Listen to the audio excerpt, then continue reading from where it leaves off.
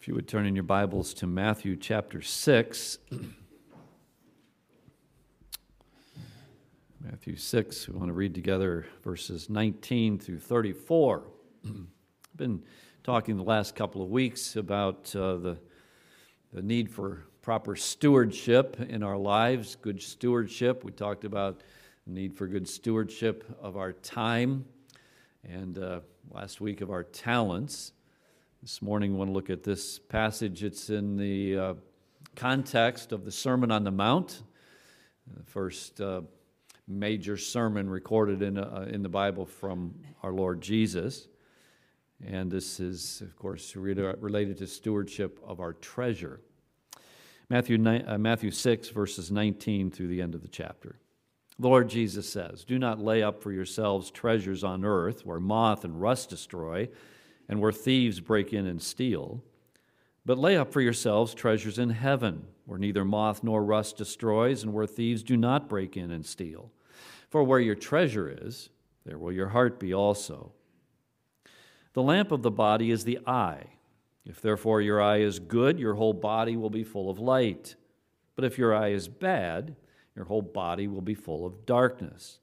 If therefore the light that is in you is darkness, how great is that darkness? No one can serve two masters, for either he will hate the one and love the other, or else he will be loyal to the one and despise the other. You cannot serve God and mammon.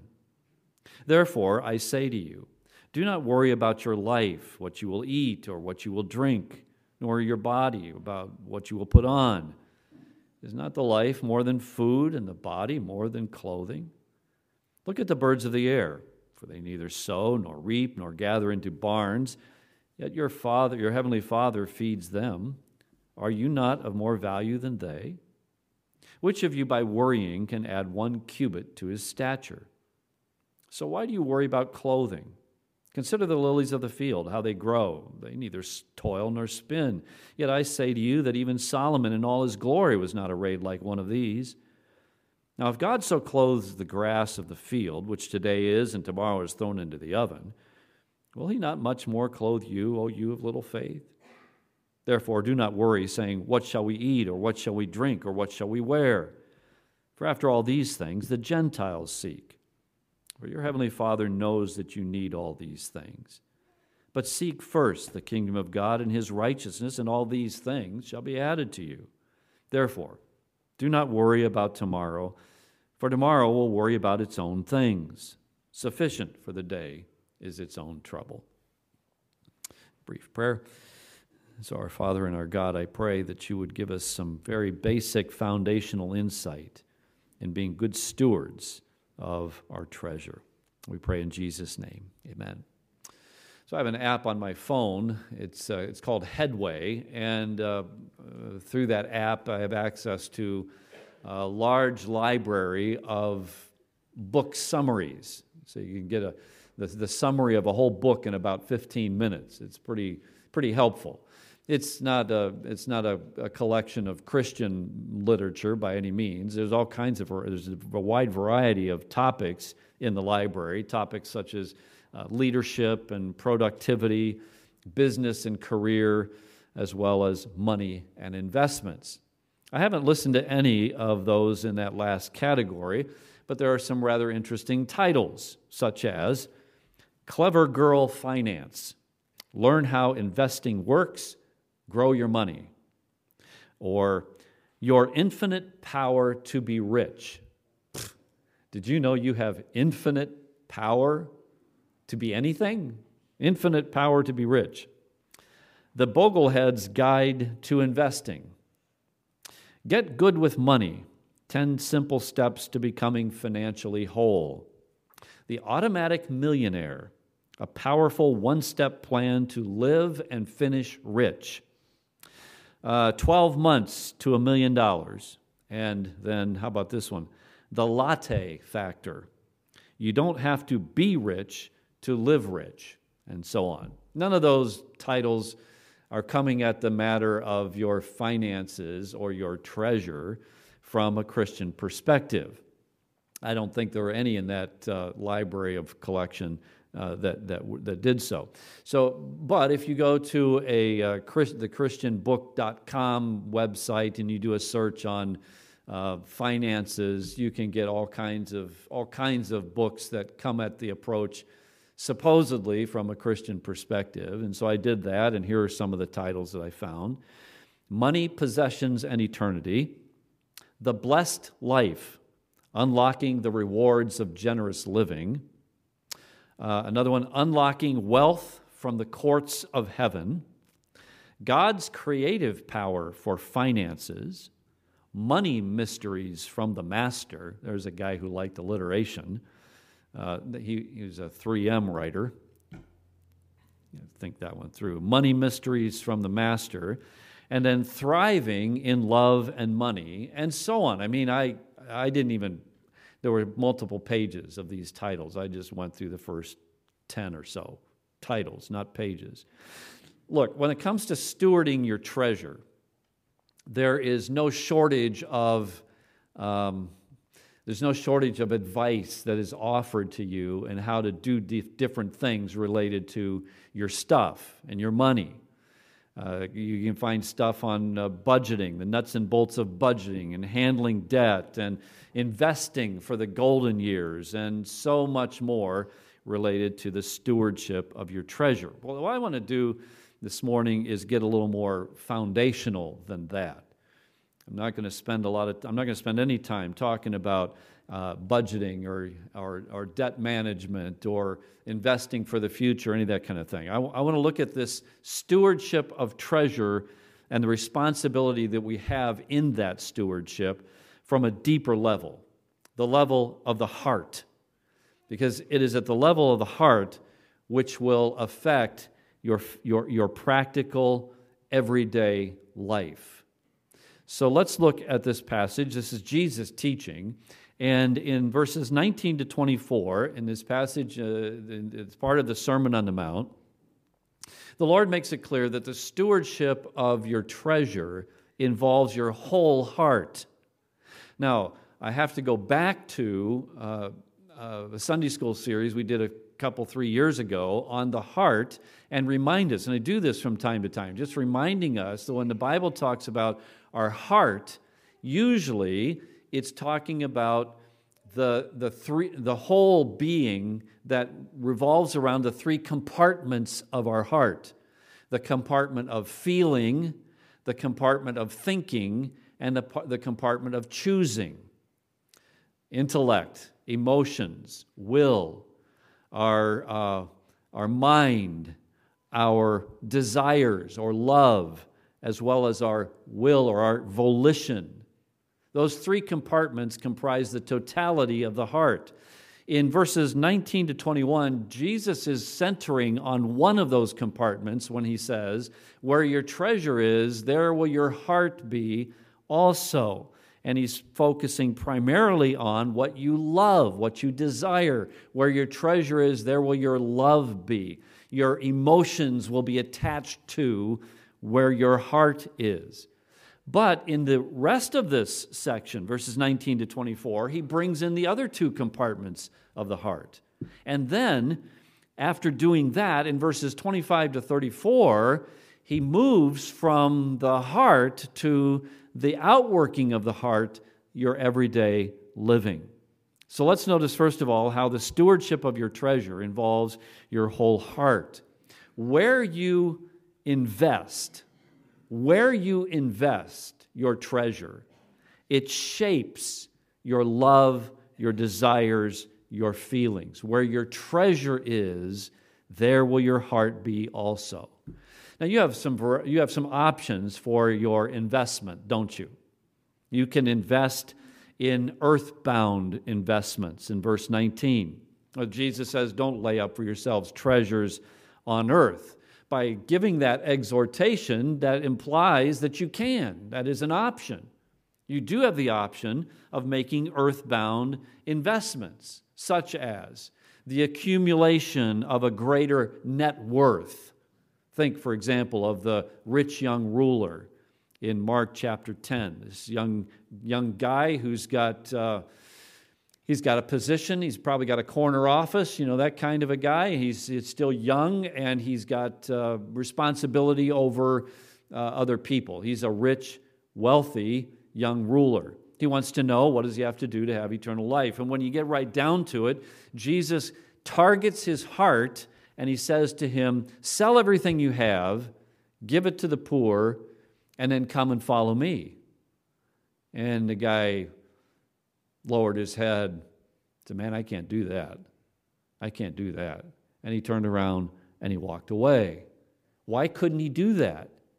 Because his heart was where his treasure was. His treasure directed his heart. His treasure was the accumulation of great net worth, and therefore that's where his heart was. He loved that so deeply that he couldn't walk away from it. Well, in making earthbound investments, you can also make the investment of the accumulation of prized possessions. Prized possessions.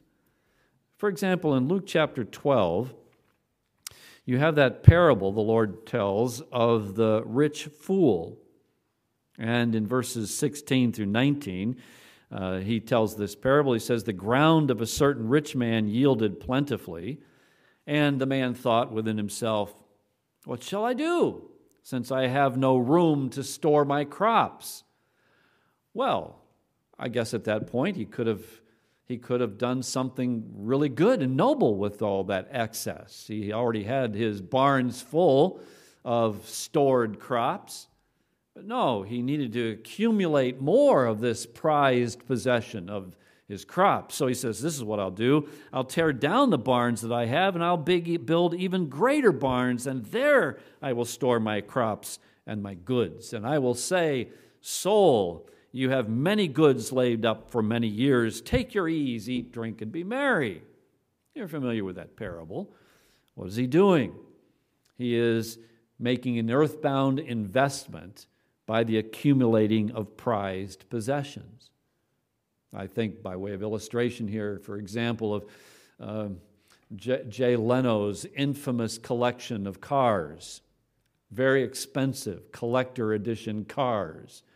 Or I think of Stephen Cohen's $1 billion worth of art that he has collected over the years, accumulating prized possessions. Now, you and I certainly can't afford to build great warehouses and stock them full of luxury collector automobiles. But we can still invest in the earthbound investment of what we would consider to be prized possessions. Another earthbound investment that we don't often think about, but it shows up earlier in chapter 6 here in Matthew, is that of personal esteem. Personal esteem. Now, let's pause here, step back a little bit, and get a bigger picture of what's going on in this Sermon on the Mount, especially in chapter 6. In a sense, verses 19 through 21 are sort of like a bridge between verses 1 to 18 and then the rest of the chapter. Let me show you what I mean. Regarding this chapter, D. Martin Lloyd-Jones, he says, we are to handle our treasure in light of the presence of and our relationship to God. We are to handle our treasure in light of the presence of and our relationship to God. So we handle our treasure regarding our religious life in verses 1 to 18, and regarding the stuff of life in verses 19 to 34. Let me show you what I mean. Look at how verses 1 to 18 concern our religious life, the culture and the culturing of, the nurturing of our soul, and the practices of our religion. In verses 2, 3, and 4, Jesus is critical of those who will sound a trumpet when they are going to give. There's their treasure, giving of their treasure. But is that really their treasure? Not really. He says this, when you do a charitable deed, do not sound a trumpet before you as the hypocrites do in the synagogues and in the streets, that they may have glory from men. That's their treasure. That's what they want to accumulate for themselves. That's where their heart is. Their heart is in the esteem given to them by others. Jesus says, no, when you do a charitable deed, don't let your right hand know what your left hand is doing. So he's talking here about the giving of alms, and he's addressing the heart related to my stuff. In verses 5 through 15, he's talking about the religious practice of prayer. And here he's addressing the heart in regard to God. When you pray, look at what he's focusing on now. When you pray, don't be like the hypocrites. They love to pray standing in the synagogues and on the corners of the streets. Why? That they may be seen by men. Their desire is the accumulation of esteem for themselves. That's their treasure. And then in verses 16 through 18, he addresses the religious practice of fasting. And he says, when you fast, don't be like the hypocrites with a sad countenance, for they disfigure their faces that they may appear to men to be fasting. Why are they doing that? They want the esteem of men. They treasure the esteem of others. So look, one of the things that we can treasure that is an earthbound treasure is that of personal esteem. All right, so that has to do with the religious stuff. In verses 19 through 24, Jesus addresses concerns over the stuff of this life, and he's expanding on the heart problem related to stuff that he brought up in verses 2 through 4, the giving of your charitable deeds. All right, and so that which you use to give to others in charitable deeds, you also have to do with in your everyday life. Well, regarding this treasure of personal esteem, like in verse 2, you can use your wealth to gain recognition, and you can use your prayer and fasting to gain recognition. All of it is suggesting what you really treasure, the esteem of others. Now you think about this giving of your wealth to get esteem from others. Have you seen these even Christian organizations, and they're going to do a building program of some kind, and they say to you, we have multiple levels, multiple ways for you to give, multiple levels of giving. If you give at the highest level, you'll get your name engraved on a plaque and it'll be in big type. The next level, you'll get your name engraved in a plaque, but it'll be a smaller type. And then there's this lower level, you'll just have your name listed as contributors or something of that nature. But the whole motivation for giving is what? What they're preying on is the tendency to have our heart be invested in earthbound treasures, the treasure of the esteem of men. Well, we can invest in earthbound treasures like our net worth, the accumulating of net worth, or accumulating prized possessions, or accumulating personal esteem. But we can also invest in earthbound treasures of exciting experiences. Here's what I'm talking about. There has been an emphasis in recent years, especially with some in the younger generation, to stop buying stuff.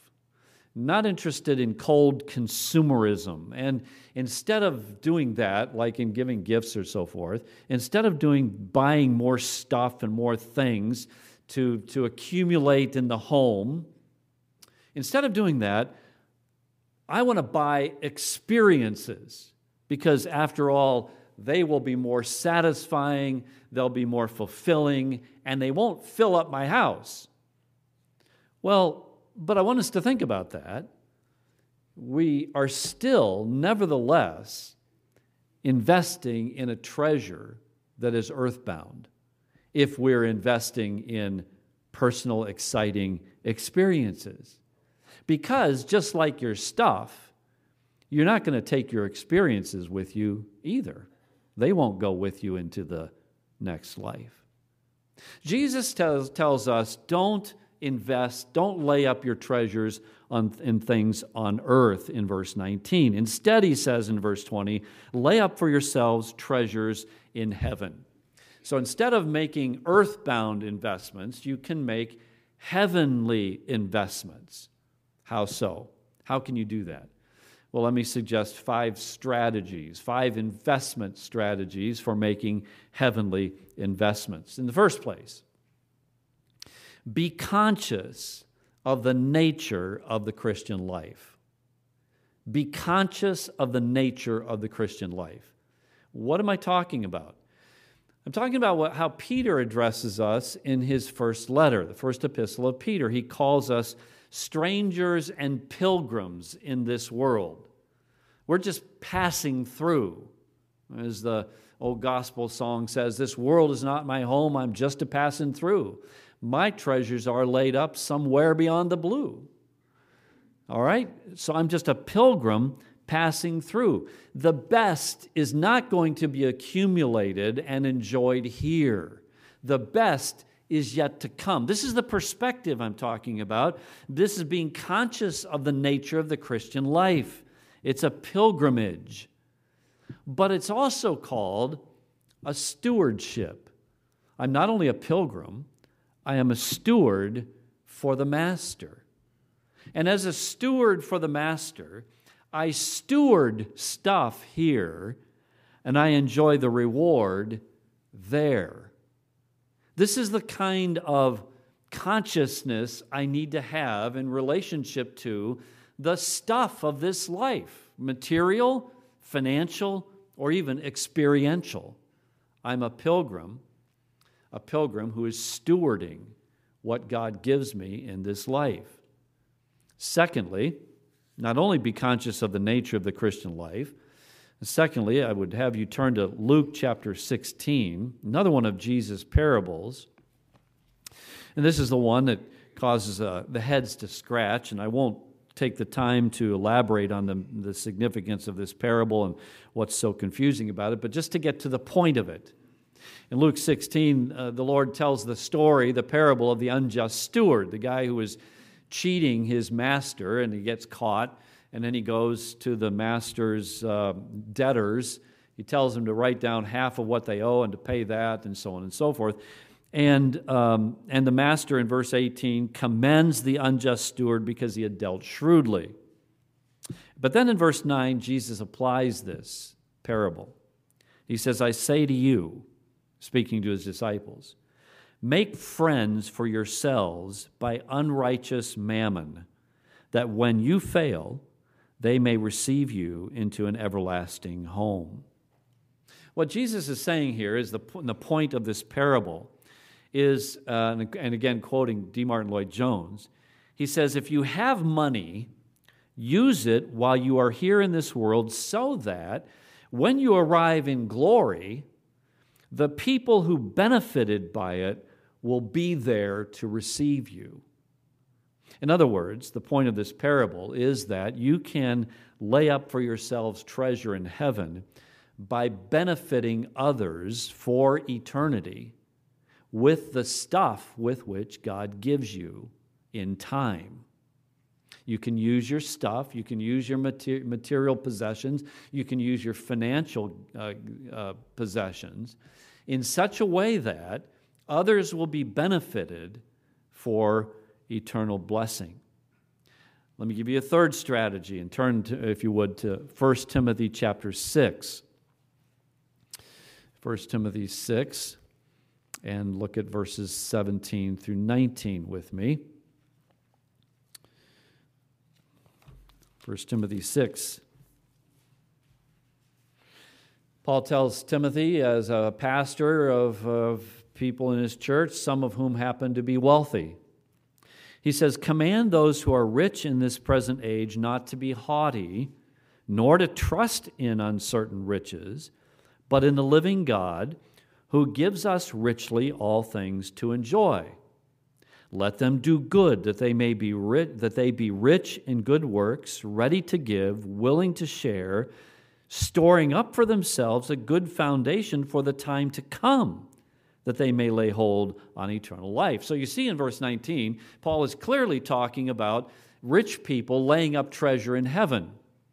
And he suggests, to put it in a general sense, the strategy would be to enjoy those riches, enjoy that wealth broadly.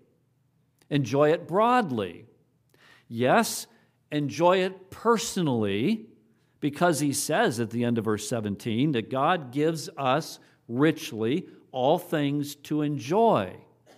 So if God has blessed you financially and blessed you with possessions and riches, well, God gives you those things on one hand to personally enjoy as a means of praise and thanksgiving. Let me illustrate. Many of you are parents, and many of you as parents have had your children grow up and they've left the nest, and you now have grandchildren. So every one of us who has that kind of a relationship with little beings on this planet, we know what it's like to go to the store and take our hard-earned cash and lay it down for something to give to our children or our grandchild. And we don't mind at all spending that money on that child or grandchild. Not at all. And when we take that and give that gift to our loved one, our child, it delights us to see that child open up that gift and have eyes wide open and get all excited and start playing with that thing. And every time we see that child, whether it's a little child or an adult child who takes that gift and uses that gift and enjoys that gift, we take delight in their enjoying of that gift which we have given to them.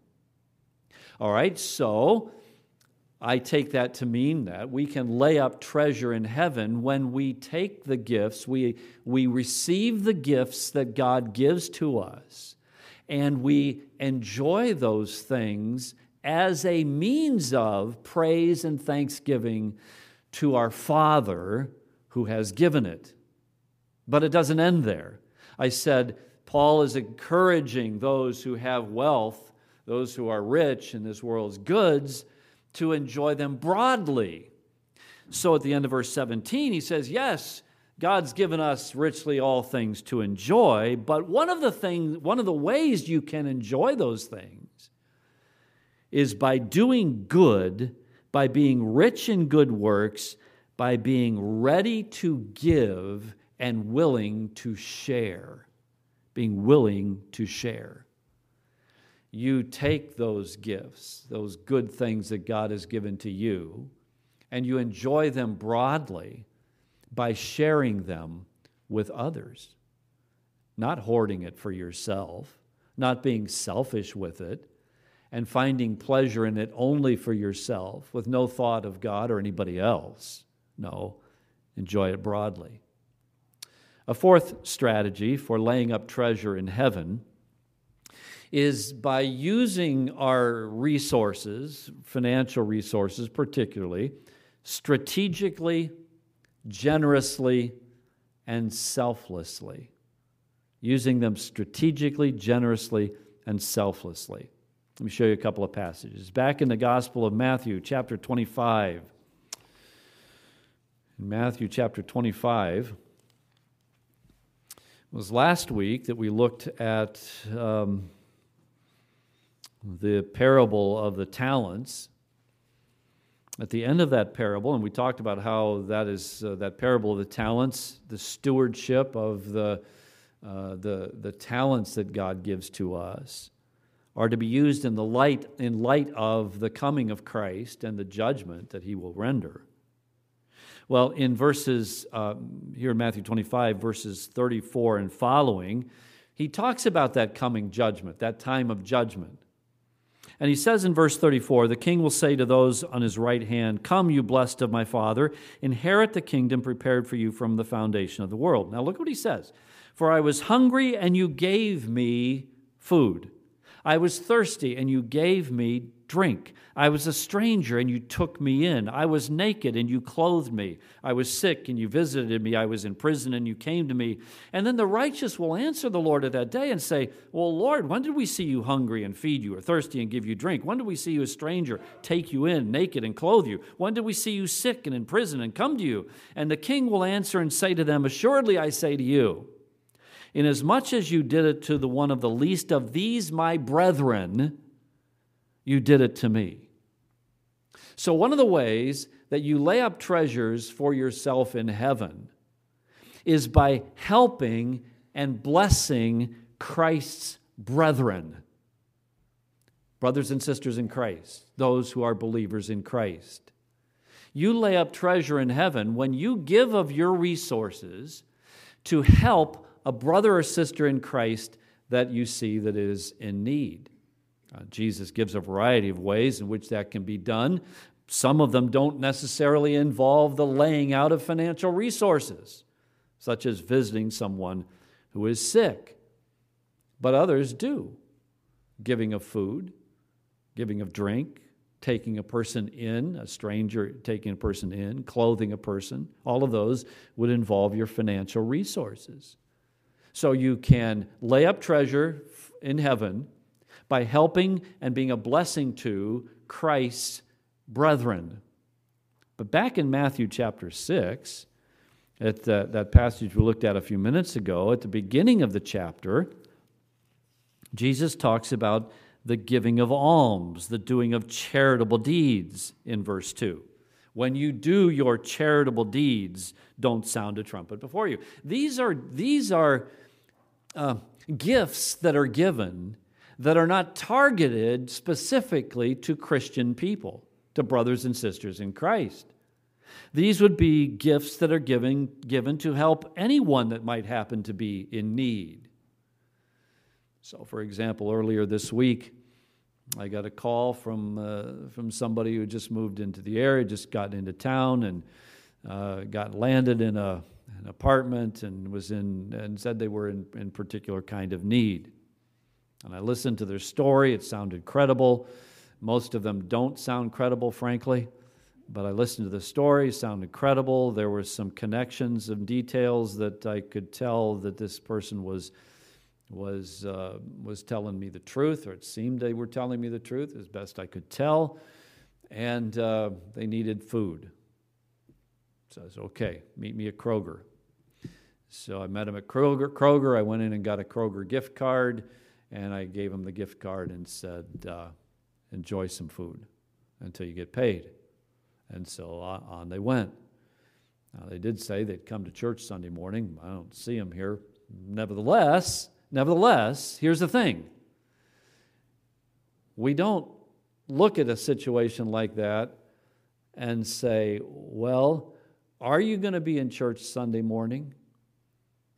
and make all kinds of conditions upon our generosity that aren't part of the text, if you know what I mean. Here's Jesus is talking about the typical scene that anybody would see as they walk through the town in Israel at that time. People sitting by the wayside begging. They're in need. And you don't walk up to them and say, "Hey, look, if I put some money, if I put a shekel in your hat there, are you going to do this and this and this and this and this?" No, you look at them. They're obviously in need, and you have a shekel you can share. You share the shekel. You share the shekel. And this is the kind of thing that is done without any need for or desire for personal recognition. And it's also not done calculating personal loss. I don't think, okay, I'm not going to be, if I only got $5 in my wallet. If I give them the $5, I'm not going to be able to go to Starbucks and get me my coffee. No, you don't think like that. You think there's a person who's in need, and I'll help them. This is the attitude, this is the heart that lays up treasures in heaven. Now, I suppose at this point in time, most pastors of churches would go off on a thing about how you need to give to the church, and you do. You do. And one of the ways that we strategically lay up treasures in heaven is by giving to the Lord's work. I came across some statistics this week that were really rather startling. I didn't want to have a whole message on contributing to the work of the church and the work of the ministry, but I do think it's important for us to consider, how are we doing in that regard? And these were some interesting statistics. I thought you might, if you're faithful in giving, you'll find some affirmation in this. If you're kind of giving challenged, then maybe you'll be challenged by it. But here they are. Tithers make up only 10 to 25% of a normal congregation. And then it says only 5% tithe, and this is general population, I guess, or church people, I don't know. Only 5% tithe, and 80% of Americans give only 2% of their income. Christians are giving 2.5% of their income. During the Great Depression, it was 3.3%. Only 3 to 5% of Americans who give to their local church do so through regular tithing. I think these are statistics gained from a bunch of different studies or surveys. It says for families making $75,000 or more per year, 1% of them give at least 10% in tithing. The average giving by adults who attend U.S. Protestant churches, is about $17 a week. 37% of regular church attendees and evangelicals don't give money to the church. 17% of American families have reduced the amount that they give to their local church, and 7% of churchgoers have dropped regular giving by 20% or more. Well, you hear those statistics and you say, well, and I think it's probably true for our congregation. I don't know. I don't know who gives. I don't know how people give or how much they give. I don't know what percentage of the congregation tithes or doesn't tithe. I don't know what the average giving per person is. I don't know those statistics, and I don't care to know them. I just read them because I want us to think about ourselves. Do I have a generous heart? Am I laying up treasures in heaven, or am I just accumulating stuff on earth? What about me? And then there's a fifth strategy for laying up treasures in heaven, and that is to evangelize freely. What am I talking about there? Well, in 2 Corinthians chapter 4, and our Sunday school teacher is going to get to this probably next week. If not, then certainly the week after. But in chapter 4, I'm pretty sure it's going to be next week, Paul is talking about his preaching of the gospel. And in verse 7, he says this: we have this treasure of the gospel in jars of clay, speaking of the body, that the excellence of the power may be of God and not of us. We have a treasure in these jars of clay, and that treasure that we have is the gospel of the Lord Jesus Christ. And we are to lay up treasures in heaven by distributing that treasure freely. By the way, just recently put out in the tract rack these little Gospels of John. They're entitled The Journey Home. And I would encourage you to pick up one of those on your way out today and give it to somebody this week. It's the treasure you have, you can give to somebody else. All right, so those are the options for your investment of laying up treasure in heaven. Now that the essence of these two options, the essence, what they are in essence is either worldly or godly. Let me show you again what I mean. In Matthew 6, verse 19, he says, lay not up for yourselves treasures on earth.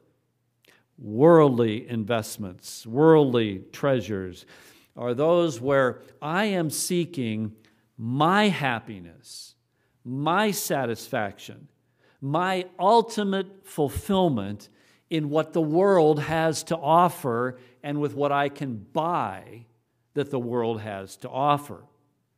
It's the kind of investing, if you will, that completely leaves God out of the picture, or at least relegates him off to the periphery somewhere, so that neither he nor his word has much of anything to say with what I do with my stuff.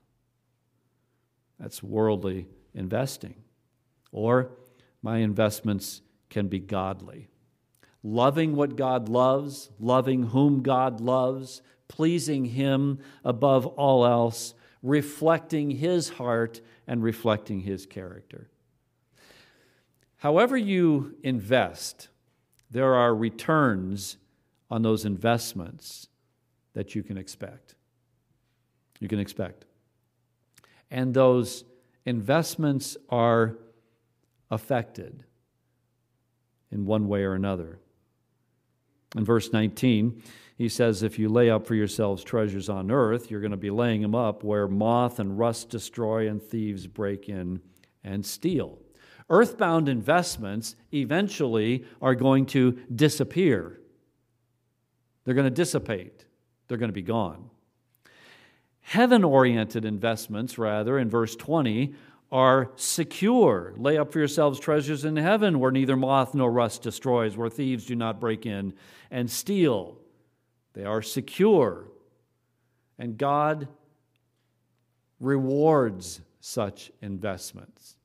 You saw that theme of God rewarding heaven-oriented investments repeated in the earlier part of this sermon.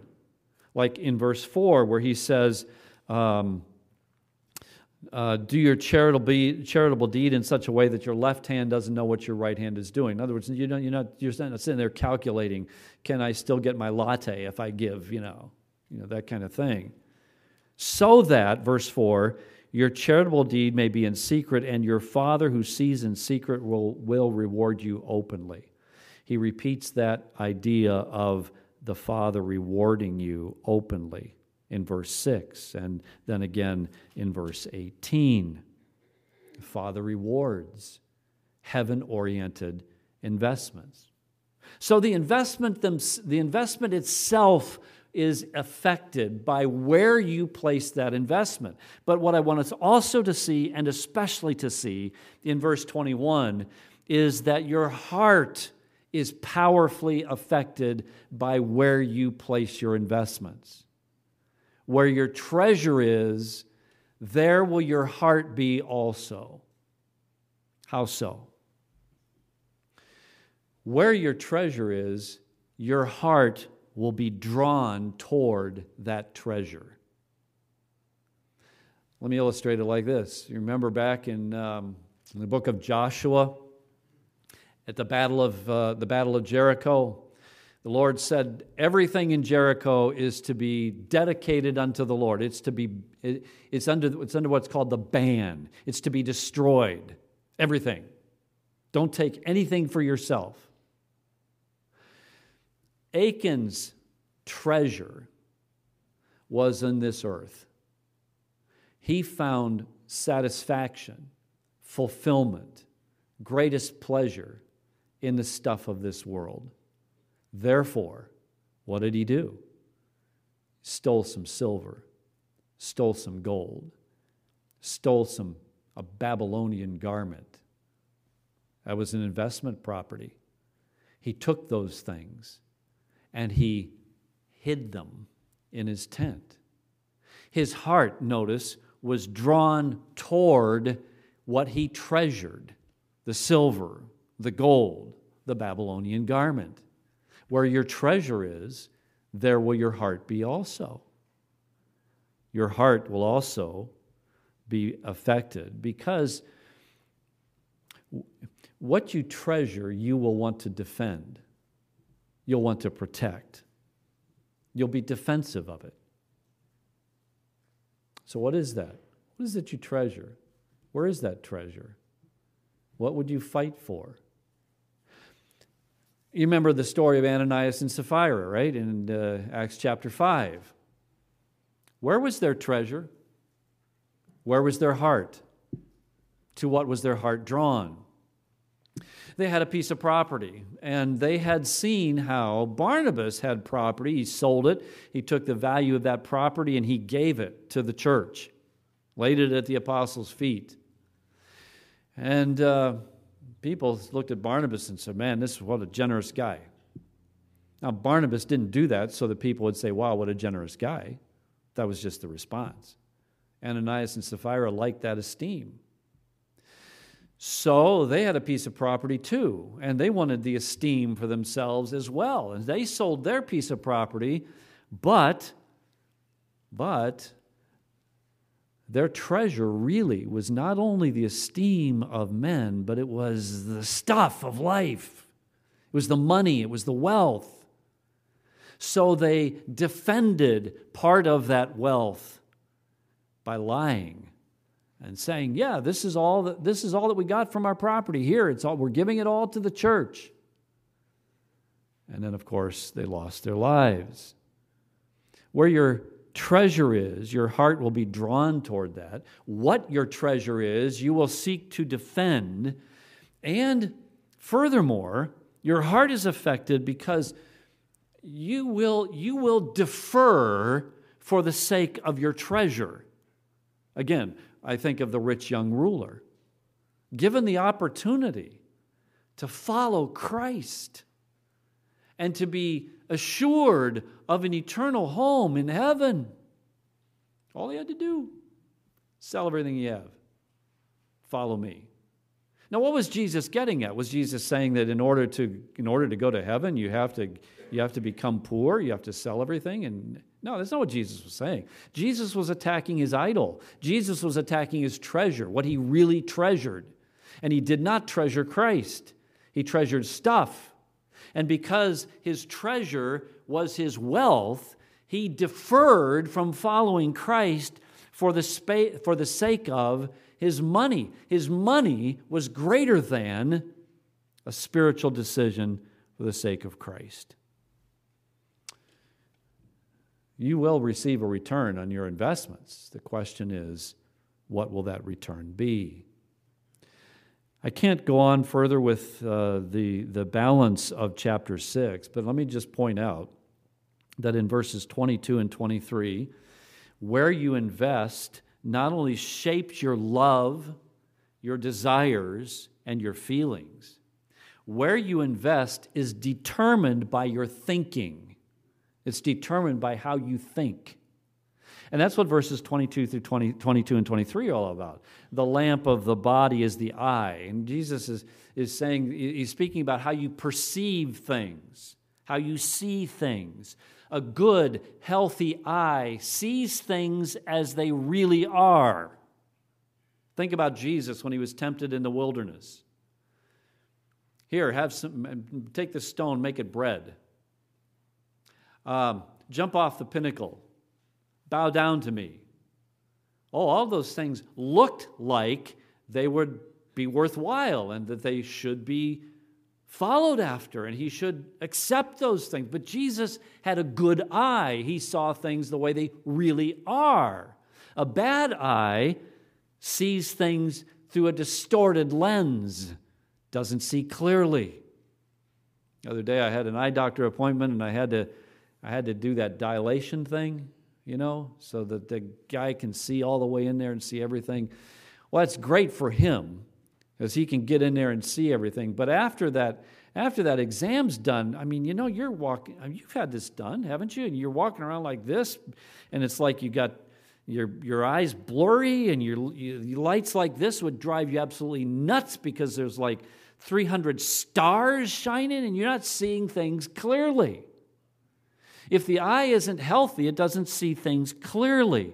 Your thinking is clouded by pagan perspectives, by worldly priorities, by the passions for things of this life, by Satan's lies. Contrast Jesus' temptation in the wilderness with Eve's temptation in the garden.